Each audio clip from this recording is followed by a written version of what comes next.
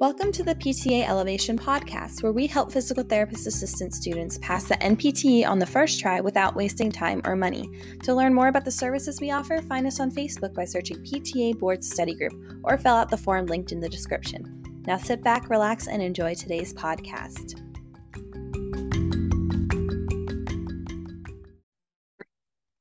What's up, everybody? This is an updated video on respiratory acidosis. So if you watched this video before and you're like, wait, why is this popping up as new again?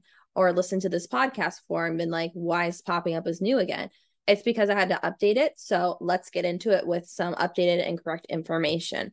So with respiratory acidosis, what we're going to see is acidemia in the blood. So remember, our normal blood pH is between 7.35 and 7.45. So if we see any pH that's outside of those range, we're either going to have alkalosis, where it's higher, more alkaline, or acidosis, where it's lower. So the important thing to remember is if the pH is less than 7.5, we're going to see respiratory acidosis. And so even though like 7 is technically not acidic, it's acidic in comparison to the normal range of blood pH. So this is going to affect the lungs.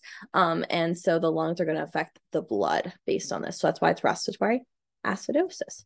So etiology. So we're going to see this happen a lot with obstructive lung diseases. Now, there are some types of restrictive lung diseases that can cause this, such as one that's paralyzed or due to like a decrease in the area and space of the lungs. However, when it comes to understanding what are pathologies that cause respiratory acidosis, these are mainly going to be our obstructive lung diseases. So I want you guys to associate obstructive lung diseases with respiratory acidosis. Why is this? Because with obstructive lung diseases, it's difficulty getting air out. Obstructive is air out. We can't get air out. So if we can't get air out, CO2 is going to build up into the body, build up in the blood. That CO2 is what causes the blood pH to tank down. So some types of obstructive lung diseases that cause this are COPD, asthma, and emphysema. Now, these other conditions that can cause this are conditions that paralyze the muscles of inspiration. Now, could these technically be considered restrictive lung diseases? Yes, because we can't use as much lung space. However, when it comes to what conditions will cause respiratory acidosis, conditions that can cause this are where the muscles of inspiration are paralyzed. So we're thinking Guillain-Barré and amyotrophic lateral sclerosis. Those are going to paralyze our skeletal muscles. So what is a skeletal muscle we don't want paralyzed? That is our diaphragm. So we're going to see if the diaphragm cannot contract and pull the lungs down, what's going to happen is, first of all, we'll have a decrease in the amount of ability for the lungs to expand. However, we will also have a decrease in the ability for the muscles of inspiration to even contract.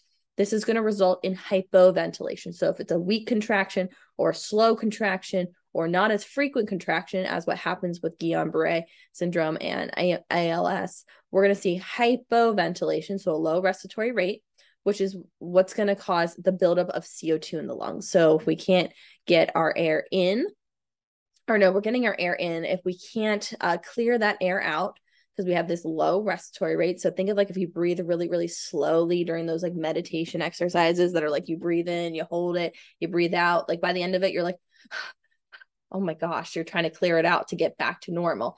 These people cannot clear the air out by hyperventilating. So they're stuck hypoventilating and the CO2 just keeps building and building and building and building. And so that results in hypercapnia. So I know this is really confusing. You might have to watch this a couple times, but with hypercapnia, so hyper meaning high, capnia being CO2, this means an increase in CO2 because we can't get the air out. We're stuck. That CO2 is just building up and building up and building up with all of these pathologies. And so what's going to happen is our CO2 levels begin to rise. As our CO2 levels begin to rise, they get out of that normal range of 35 to 45 millimeters of mercury. It's kind of convenient for CO2 because that's 7.35, 7.45, and then 35 to 45.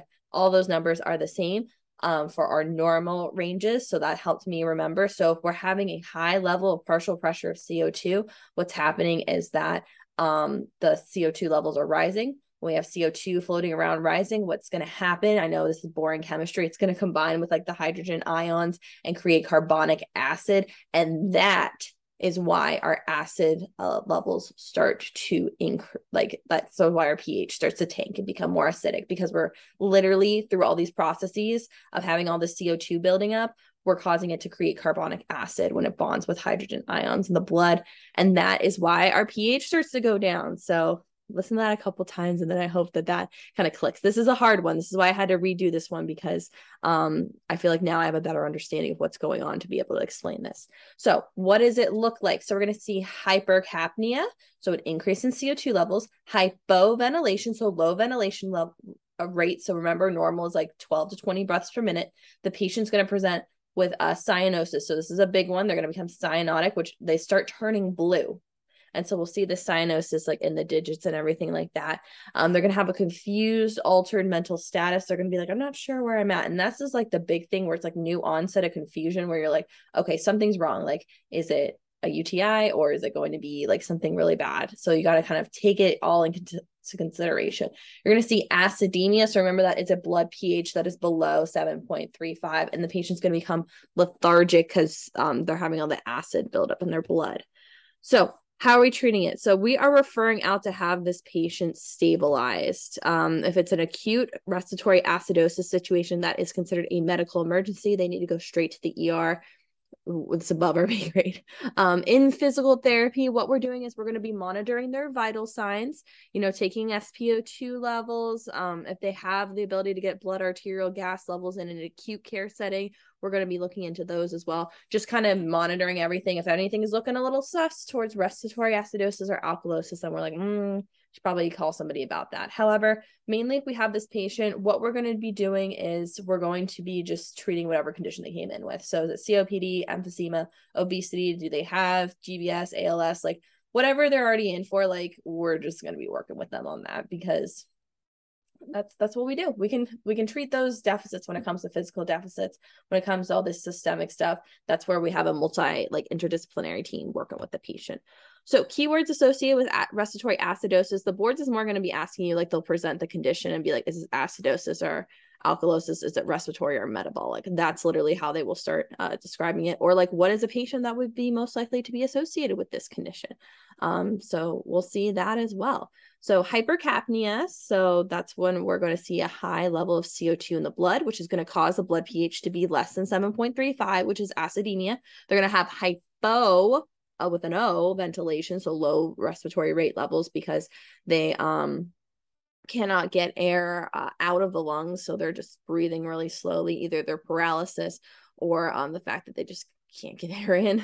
You see it with obstructive lung diseases. So even those that can breathe faster to try to compensate, what ends up happening is they just can't get air out. So that's why we're seeing just the low ventilation level, and then paralysis of any muscles of inspiration associated with ALS, Guillain-Barré, all that stuff. Cyanosis, so turning blue. And then we're going to see a confused, altered mental status with these patients due to the acid levels starting to creep up in their blood, like affecting everything. So these are the big things that we're going to see with associated with respiratory acidosis. So sample question, a physical therapist assistant is treating a patient in the clinic with emphysema. Recently, the patient reports she has been forgetting where she is when driving to work and has missed a few shifts. The patient also notes her fingers have been turning blue. Based on the clinical presentation of this patient, what lab values would we expect to see?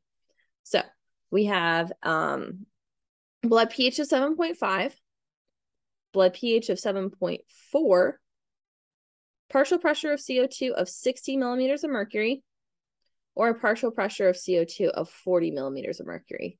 So I'll give you guys a second to think about this question.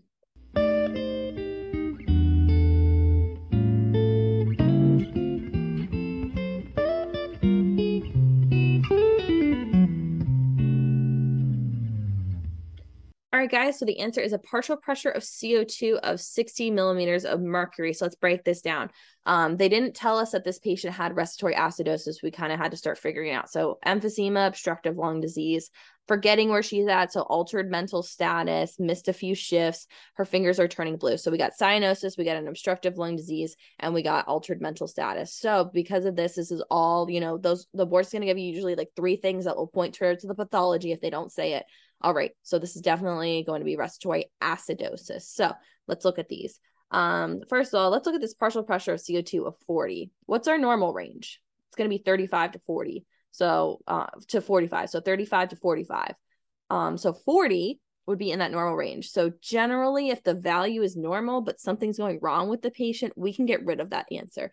So this is within normal range. So let's get rid of it, because our answer is actually going to be the partial pressure of CO2 is too high, which is causing, the increasing, like merging together to make carbonic acid, to make it acidotic.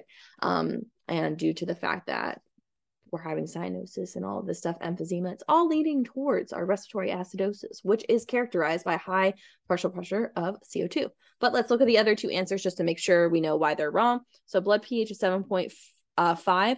That is insanely high. I know it said like there's like little differences in everything. That's really, really alkalotic. So this is the situation that's in the questions describing respiratory acidosis. This blood pH of 7.5 is respiratory alkalosis, so alkaline with a K. Wrong.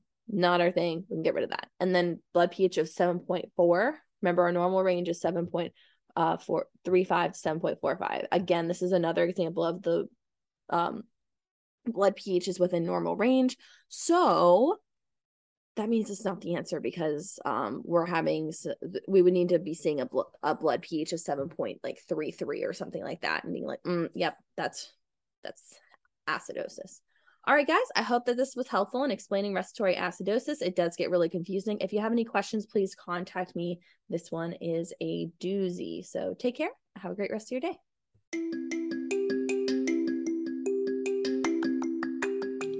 Thank you for listening to this episode of the PTA Elevation Podcast. We look forward to continually serving you as you embark on your journey towards becoming a licensed physical therapist assistant. We thank you for your continued support, and we'll see you in the next episode.